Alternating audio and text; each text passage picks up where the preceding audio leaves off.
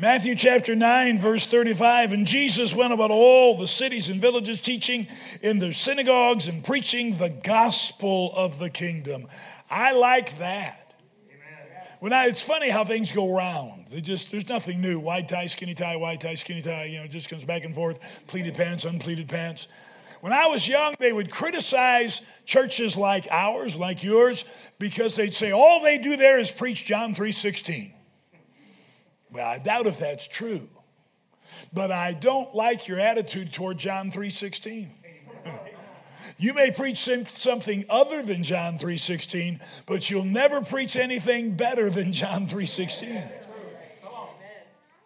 Now they're all gospel-centered. Of course, what some of them mean by that is if you preach anything other than the gospel, then you're missing the main point of the Bible. So don't tell people how to live. Just tell them God loves them, Jesus died for them, they can live like the devil. But he's preaching the gospel of the kingdom and healing every sickness and every disease among the people. Wow. Like to see Benny Hinn try that. Pretty good success. Every sickness, every disease. Verse 36, though, starts with a word of contrast, but. In spite of that great success, when he saw the multitudes, he was moved with compassion on them because they fainted and were scattered abroad as sheep having no shepherd. Then saith he unto the disciples, his disciples, the harvest truly is plenteous, but the laborers are few. Pray ye therefore the Lord of the harvest that he will send forth laborers into his harvest. Lord, I pray that you'd guide me and empower me and direct me by your Spirit tonight. Thank you for the wonderful music. Sure was blessed, all of us were, by the choir. Loved hearing Brother Holder sing. Glad he sang 3 songs. Lord, I thank you that we've had the privilege of coming together. If we left now, it'd been worth coming in. But would you accomplish your purpose for us in this time and help me to be easily steered if you want me to add anything, leave anything out. And then bind the devil and his demons. You told us they try to snatch away from our heart soil the seed of your perfect word. Keep them from that. Help us to hear and to obey and to be good ground. And we'll thank you in Jesus' name for everything you do tonight. Amen. It is a wonderful privilege that we as believers have to join with fellow Christians in prayer. You ever heard somebody say, pray for this, and you pray with them, and wow, God answers, and you feel like you entered into their labor, you're part of their concern, you got to be part of the blessing. I want you to pray for a friend of mine named Mike Thomas. Mike Thomas is a Christian attorney, and he's a wonderful Christian. His business card says, integrating biblical and legal principles. He's in the hospital on a ventilator with COVID. The doctor says his chances of living are in the single digits. And if we pray and God heals him, we'll feel like we were part of what the Lord did. Has anybody ever asked you to pray for something and you forgot? They'll come by and say, hey, remember I should pray for such and such? And you think, oh, brother. Lord, please bless them, amen. Yes, I remember that. I was praying for that earlier today. Just a very little bit earlier today. What if Jesus asked you to pray for something for him? Would you do it? What if he already did and we forgot? In this passage, we have what has been called Jesus-only prayer request. Now, he told us to pray after a certain model, an outline. The Lord's Prayer, we call it a model prayer, an outline for prayer. He told us to pray for the peace of Jerusalem, but the only thing he ever asked us to pray for on his behalf is in this passage. Pray ye therefore, Jesus says, the Lord of the harvest, that he'll send forth laborers into his harvest. We see in this passage the Savior's perception. When he saw the multitudes, he was moved to compassion because they fainted and they were scattered abroad as sheep having no shepherd. What would you do if somebody fainted tonight? Would you laugh at him? Hey, look at him fainting in church. They're going to be embarrassed when they wake up. You wouldn't do that. Somebody for you try to help them. You get by, you'd fan them. You'd get them some smelling salts. You'd, get one up with the long socks and rub it under their nose. It's interesting how we perceive the unsaved world. I was way up in northern Michigan, Upper Peninsula, a little town called Pickford. Our school was having a camp there. We'd rented a campground, and my wife and I went to the grocery store to buy some supplies. There were no fast food restaurants in that little town, and the teenagers came to the grocery store for lunch. And there came in a guy that had 7 spikes sticking up out of his hair. Never seen anything like that. Looked like he put motor oil on his head and then stuck it in the freezer overnight. I said to my wife, get a load of that. You got to see that. And she laughed. I don't know why you do that. I guess if you turned him upside down and turned him around real fast, he could be a post hole digger.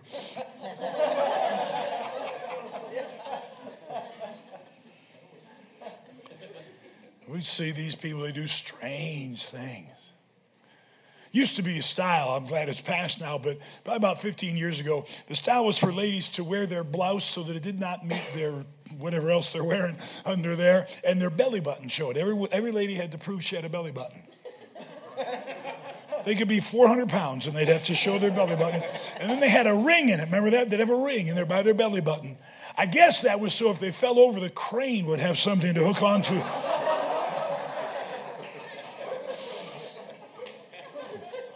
Strange.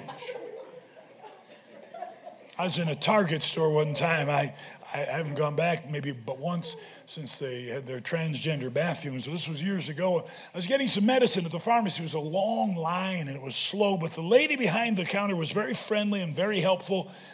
I got up to the counter. She had more metal in her face than anybody I'd seen before or since. Several earrings in each ear, something by the eyebrows, something here in the nose, something here in the nose, something here in the lips.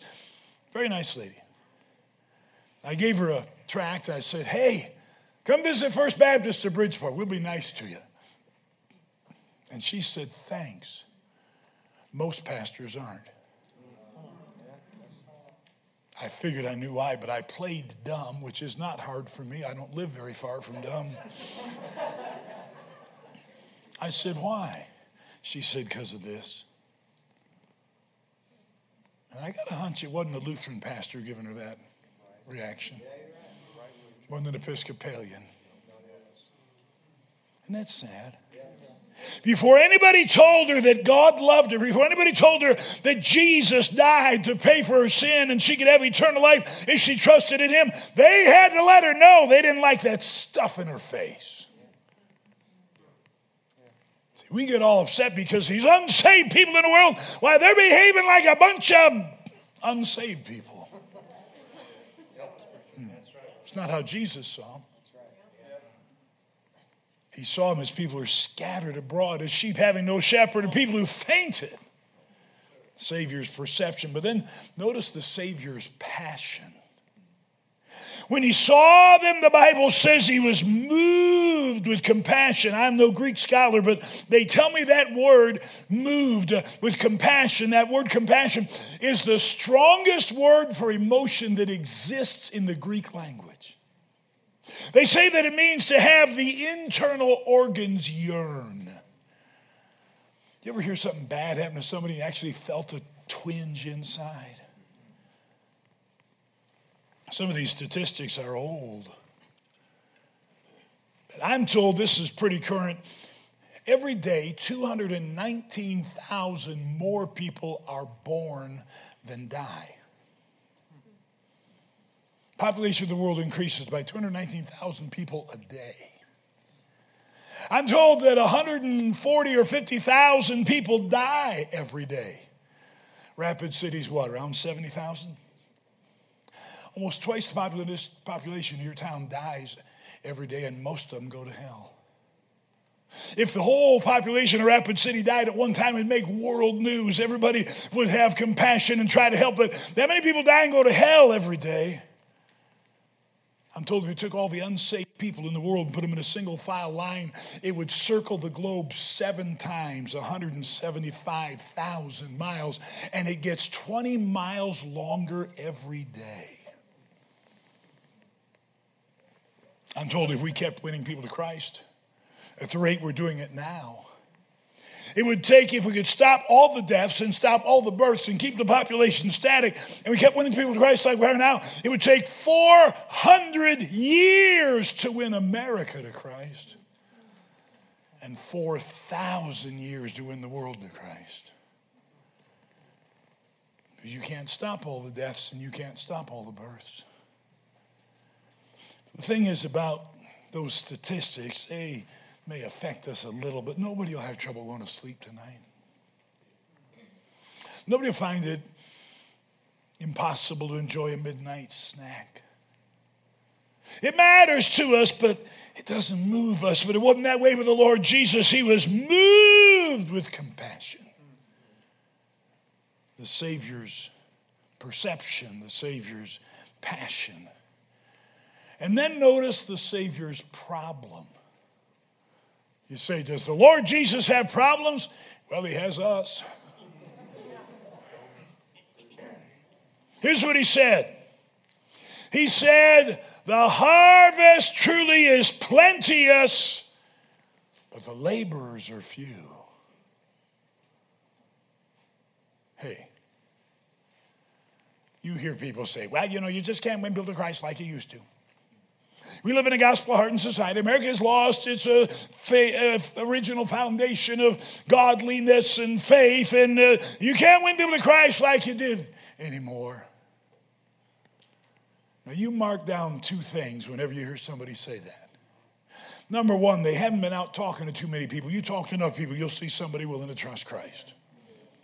Number 2, they disagree with Jesus, and I think I'd rather listen to Jesus than to those doomsday prophets. No, the Lord said the opportunity was large. The harvest is plenteous. Would everybody say that with me? The harvest is plenteous. Would you say it again, please? The harvest is plenteous. My dad used to tell the story about a man named Peter Apples. He was an older man who volunteered for the Civil War. I do not know which side he was on, which makes it convenient for me when I tell this story, whether I'm in the north or the south. Because he was older than the other recruits and he just brought a rusty old squirrel rifle with him to the battle, the younger guy said, we got to watch out for Peter. When the battle starts, we got to take care of him. But when the first battle came, the bullets started whizzing and the shells started howling and the smoke and the dust filled the air and the screams of men filled the ears of the soldiers. It was every man for himself.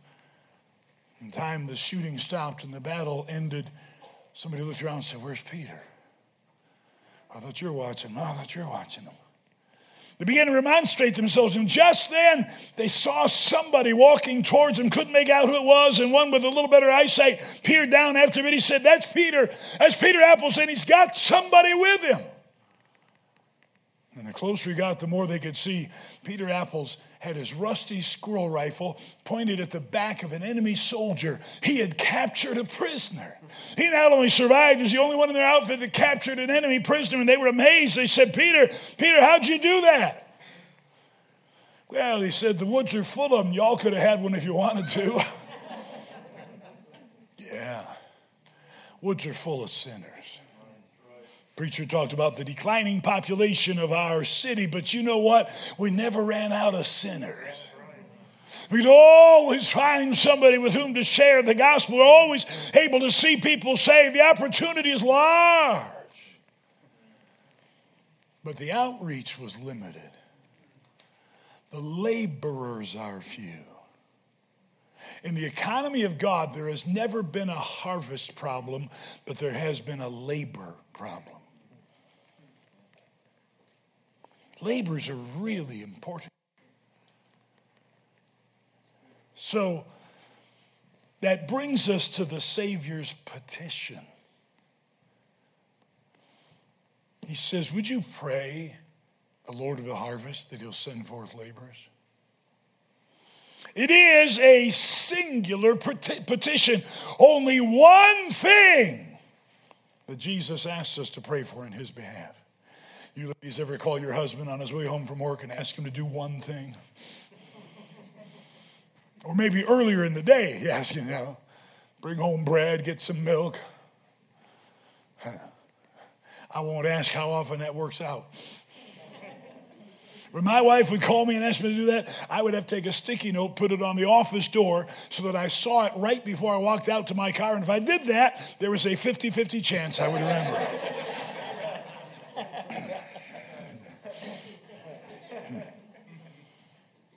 Just one request. Could you remember one? I told the preacher when I was pastoring, I asked all of our adult classes to start with blessings, prayer requests, and jokes. And there's a reason for that. And I would do it when I taught my class. Always tried to remember all the requests without writing them down, just to make sure I focused on them and concentrated on them and was paying attention to the burdens and the needs of the people. Jesus just gave us one. Could you remember one? It's a singular petition. It's a simple petition. Pray for laborers. Hey, would you say that with me? Pray for laborers. Let's try that again. Pray for laborers. I bet you I could remember that. I bet you could remember that. But it's a significant position. Laborers are really, really important. We didn't put an attendance board up at our church when I was pastoring, but I had one board up that we had every week, and it was a soul winning board. We put out the number of people that went out soul winning that week, the number of contacts they made, and the number of people they led to Christ out and about. Not people saved in the services, but people saved as we went out knocking on doors. So this would be a fairly typical board for the last year, 2, 3 of my ministry. Let's say that we had 227 people out soul winning. And they had 2,340 contacts, and they saw 11 people saved. What if we wanted to see 22 people saved instead of 11? I'm not real smart, but I bet you if we had 442 instead of 221. And I bet you if we made like 2,800 contacts instead of 2,400 contacts, I bet you we probably could see 22 people saved instead of 11 people saved. Laborers are really important. People talk about how the devil's going to try to stop the work of God. Well, they say the government's going to become increasingly intrusive, and I think that's true, and I think that's happening. I think there are people in positions of power that would love it if every church like this shut their doors forever.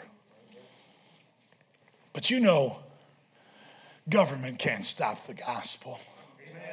In China, when Chiang Kai-shek was dethroned, deposed, and Mao Zedong became the dictator, there were 3 to 4 million believers in that country. And now, after 70-some years of totalitarian rule, there are 80 to 100 million believers in the nation of China. By number, it may now be the most Christian nation. That is not percentage, but more Christians than any country in the world. You can't stop the gospel by government.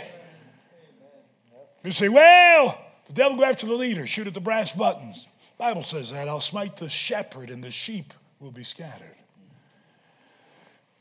Now, I've seen churches devastated by the failure of a leader.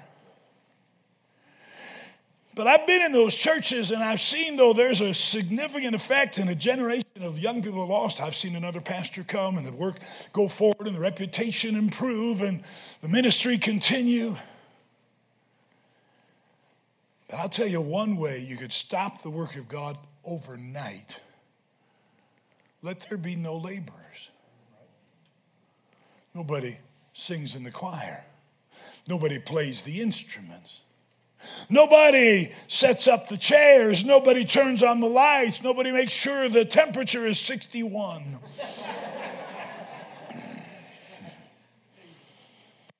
It all falls apart overnight if there's no laborers.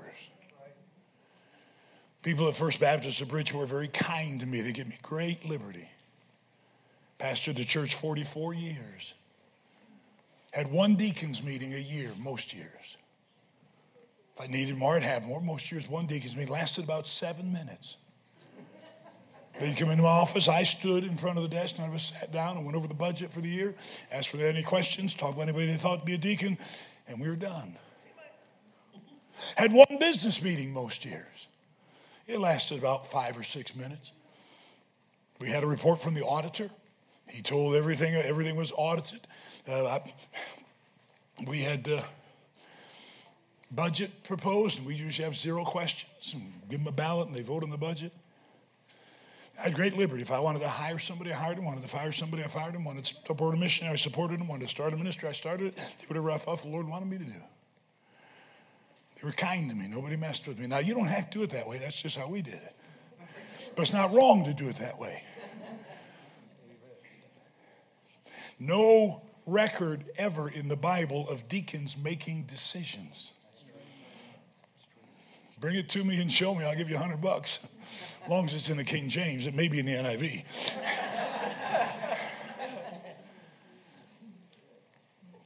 Now, we're accountable.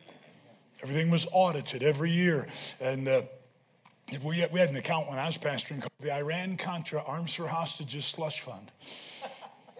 Well, that's what I called it. It's called the surplus account. It was money that came to our church from other sources. Former members sent us in some money. We had a guy who gave driving tests on our property. He'd give us some money every month. I put it in Iran-Contra. So if I didn't have any money in the budget, wanted to help a missionary or take care of somebody's needs, give a bonus to the staff, I had some place to get it. That was audited. Everything was checked out. But do you know why I led the First Baptist Church of Bridgeport with that liberty? Because they let me. All they had to do is not show up for a couple of weeks and it's over. Labors really matter. It all dries up overnight if you have no laborers. A simple petition, a singular petition, a really significant petition. He was 15 years old. He was burdened about his soul. He later said, I envied the horses in the field and the toads by the side of the road because I knew they had no soul like to perish under the weight of its sin as mine was. And in his quest, he one day happened into a little chapel on a snowy Sunday. The snow was so bad, the regular preacher didn't come. Just a handful of people gathered. They got together to decide what to do, and it fell on one of them to preach. The young man said later he was obviously a workman sort of man. But he found a good text. He opened his Bible to Isaiah and he read, look unto me all the ends of the world and be ye saved. With me be ye saved all the ends of the earth. And the young man said in his text, I found a glimmer of hope. He said in about 5 minutes, the man ran out of things to say. But you wish you'd been in that service. And then he spied this visitor under the balcony, and he knew he wasn't a regular attender, and he looked at him and he pointed at him and he said, young man, you look very miserable to me. The young man later said, I was, but I was not accustomed to having remarks made about my person from the pulpit. And then he said, and you'll always be miserable in life and miserable in death unless you obey my text. But he said, young man, if you obey my text, you can be saved this instant. Oh, he said, young man, look to Jesus. Look. The young man later said, I did. And in that instant, the scales fell away, and he pointed forever to that day as the moment of his conversion. He said, I could have risen and sung with the most enthusiastic of them of the love of God and the blood of Jesus, which cleanses the sinner. And in that manner, in that setting, was accomplished the conversion of Charles Haddon Spurgeon. Became known as the Prince of Preachers. At the age of 19, became pastor of the New Park Street Chapel. Later on, became the Metropolitan Tabernacle. Preached to crowds of 20,000 outdoors at the age of 23. Built a 5,000-seat auditorium. Asked his members to stay home on Sunday nights so sinners could come in and have a place to hear the gospel. Used to have a ticket to get to his church. No cost, but you had to have a ticket. His sermons were transcribed and put in volumes. I have probably all of them that he ever preached, and many preach. Every preacher I know has some of them. They all know about them. What if there'd been no labor that Sunday? What if they said, well, the preacher's not here, we'll read a psalm and sing a couple songs and go home? Labors are really important. Pray ye therefore the Lord of the harvest, that he'll send forth laborers into his harvest. Lord, guide me as I extend the invitation, please. Our heads are bowed, our eyes are closed. I wonder if you're here this evening. You say, Brother Willetta, I'm not saying I never miss, and I'm not saying I'm perfect about it. But it is my regular practice to go out sometime each week sharing the gospel as a part of the ministry of my church. If you can say that, would you hold up your hand? I do that on a weekly basis. Thank you. I could tell you stories all night of amazing things God did when I shared the gospel. I won't tell them to you now. I don't think they matter. I think they might help, but they don't matter at this point. But I wonder if you'd start with this. Let me ask a second question. How many say, it is my regular practice to pray that God will send laborers into his harvest field? If you could say that, would you slip your hand up high? Thank you. Most are just like I was. We knew the verse was there. We thought it was a good slogan for a missions conference. But we didn't take it as a literal command, which it is. And so on my daily prayer list, I have different prayer lists for different days of the week, but I have one I pray every day, pray through every day. Before I pray for my wife, before I pray for our children, our grandchildren, my relatives, the staff and deacons at our church, some of my preacher friends, before I pray for any of those, I pray for laborers. I wonder who would say this. I wonder who would say, Brother Willett, I'm going to begin daily praying for laborers. I haven't done it. Couldn't say I have, but I see the Bible says to do it. Jesus asks me to do it, and so I'm going to do it. Pray for me. If you say that, would you hold your hand up high? God bless you. God bless you. Thank you. And then I wonder who would say this. I could not say that I have a regular time to go soul winning. But I want to begin doing that. The preacher will help you figure something out. He'll work it out with your schedule. Who would say, I don't have a regular time that I go, but I'm going to covenant. I'd like you to commit that for the rest of your life, you go soul winning sometime every week. I recognize it's difficult to make an open-ended promise like that. So would you do this? Would you promise God that for the next 13 weeks, unless you're providentially hindered, there'll be some time you go out representing the Lord Jesus in your church to share the gospel with people? You say, Brother Willett, I haven't been doing that, but God can count on me. My preacher can count on me. The church can count on me. I'll commit for the next 13 weeks at least to do that unless I'm providentially hindered. You'll be out of town sometimes. You'll be sick sometimes. Have to work sometimes. But otherwise, if you'll do that, would you hold your hand up high? God bless you. God bless you. God bless you. God bless you. God bless you. Now, some of us didn't raise our hands, and you're not bad people. Just don't know what you'd say, feel like you couldn't do it. So let me suggest something to you. If the preacher and I went out together, knocking on doors, talking to people in their yards, only one of us would talk at a time. So if we each took a silent partner, somebody who would just go along and smile, why, we'd go twice as many places, talk to twice as many people, probably see twice as many folks saved.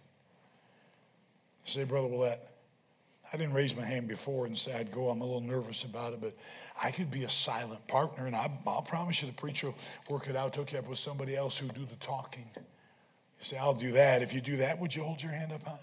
God can count on me for that. God bless you. God bless you. God bless you. And then I want to ask you another question. I wonder if you know somebody who needs Jesus. I will tell you one story. On my way home from a Monday, Tuesday meeting while I was still pastoring, secretary asked me to call a lady. She said, my sister-in-law's dying. She has cancer. 3 priests have been by to see her, and each one left her more confused than the one before. Would you go see her and give her the gospel? Lady called me. It was Beth LaFramboise. Her husband, Chris, was from a large Catholic family, I think 9, 10 children. And he and one sister were saved, and the rest of the family wasn't happy about it. I said, sure. I flew in that Wednesday. My wife met me at the church. We went up to see Julie White. I hoped her mother wouldn't be there because I knew her mother would be very antagonistic. Knocked on the door, and Julie let us in. I said, I'm Pastor Willette. This is my wife, Chrissy. Your sister-in-law, Beth, asked us to come pray with you. And there she sat in a wheelchair, a wig covering her bald head, body as emaciated as a concentration camp survivor. And I said, Beth said, you're having a hard time. Can we do anything for you? And Julie looked up at me from the wheelchair and she said, I'm scared to die. I said, well, I think I can help you with that. Now, her mother was there. But what's she going to say now? I said, I can show you from the Bible how to know for sure you'll go to heaven when you die. Would you like to see that? Oh, she said, I'd sure like to see that. Opened the Bible, gave her the gospel. When I give people the gospel, I explain to them what it would be like to ask the Lord to save them. We're not saved by praying. We're saved by believing on the Lord Jesus. But it's not at all inappropriate to pray, asking the Lord to save us. God be merciful to be a sinner. That prayer's in the Bible. And I usually tell the people the prayer ahead of time and say, could you say that and be sincere about it? Let them know saying the words doesn't save you, but meaning what the words say does. So I started to do that with Julie. I said, Lord, Julie, if somebody wants to ask the Lord to be their Savior, we pray something like this. Lord, I admit I'm a sinner. And she said, Lord, I admit I'm a sinner. I said, I don't deserve to go to heaven. She said, I don't deserve to go to heaven. Well, by this time I had my head bowed, my eyes closed, and I repeated the whole prayer, and she repeated it after me. We got done, and I said, Julie, did you just mean what you said? Yes. Did you say that from your heart to God? Yes. According to the Bible, where would you go if you died right now? She said, I'd go to heaven. And I just had one of these flashes of thought. And I looked at her mother and I said, Mrs. LaFramboise, while we prayed that prayer, did you pray it as well and ask Jesus to save you? And she said, yes, I did. I said, Julie, can we do anything else before we go? And she said, yeah, write those verses in my Bible. And she sent my wife into her bedroom, brought out a Precious Moments New King James Bible, and wrote the verses in the front of it. Now, here's the deal. You could have led her to Christ. Anybody could have led her to Christ. All God needed was a laborer. Not everybody you talk to is that open, but some people are. And you never know who is and who isn't until you start talking to them. I wonder who would say this, Brother Willette, there's somebody God's put in my heart, in my mind, that I know that needs the gospel. And I'm going to commit within the next 14 days to get the gospel to them. You see your preacher's got a book probably that has the gospel done or paid in full or something like that. You can send them. You can go talk to them. You can call them on the phone. You can email them. A lot of ways you can do it. But you say, somehow I'll get them the gospel in the next 14 days. So somebody like that, God's impressed upon your heart, and you say, God can count on me. I'm going to, with his help, get the gospel to them in the next 2 weeks. If there is, would you raise your hand? I'd like to pray with you about that. God bless you. Father, I ask that you'd help these who've committed to be part of a regular soul winning time. And those who said they'd be a silent partner in that time, Lord, would you give them power and give them victories and give them good days as they go out to share the gospel. Give them souls.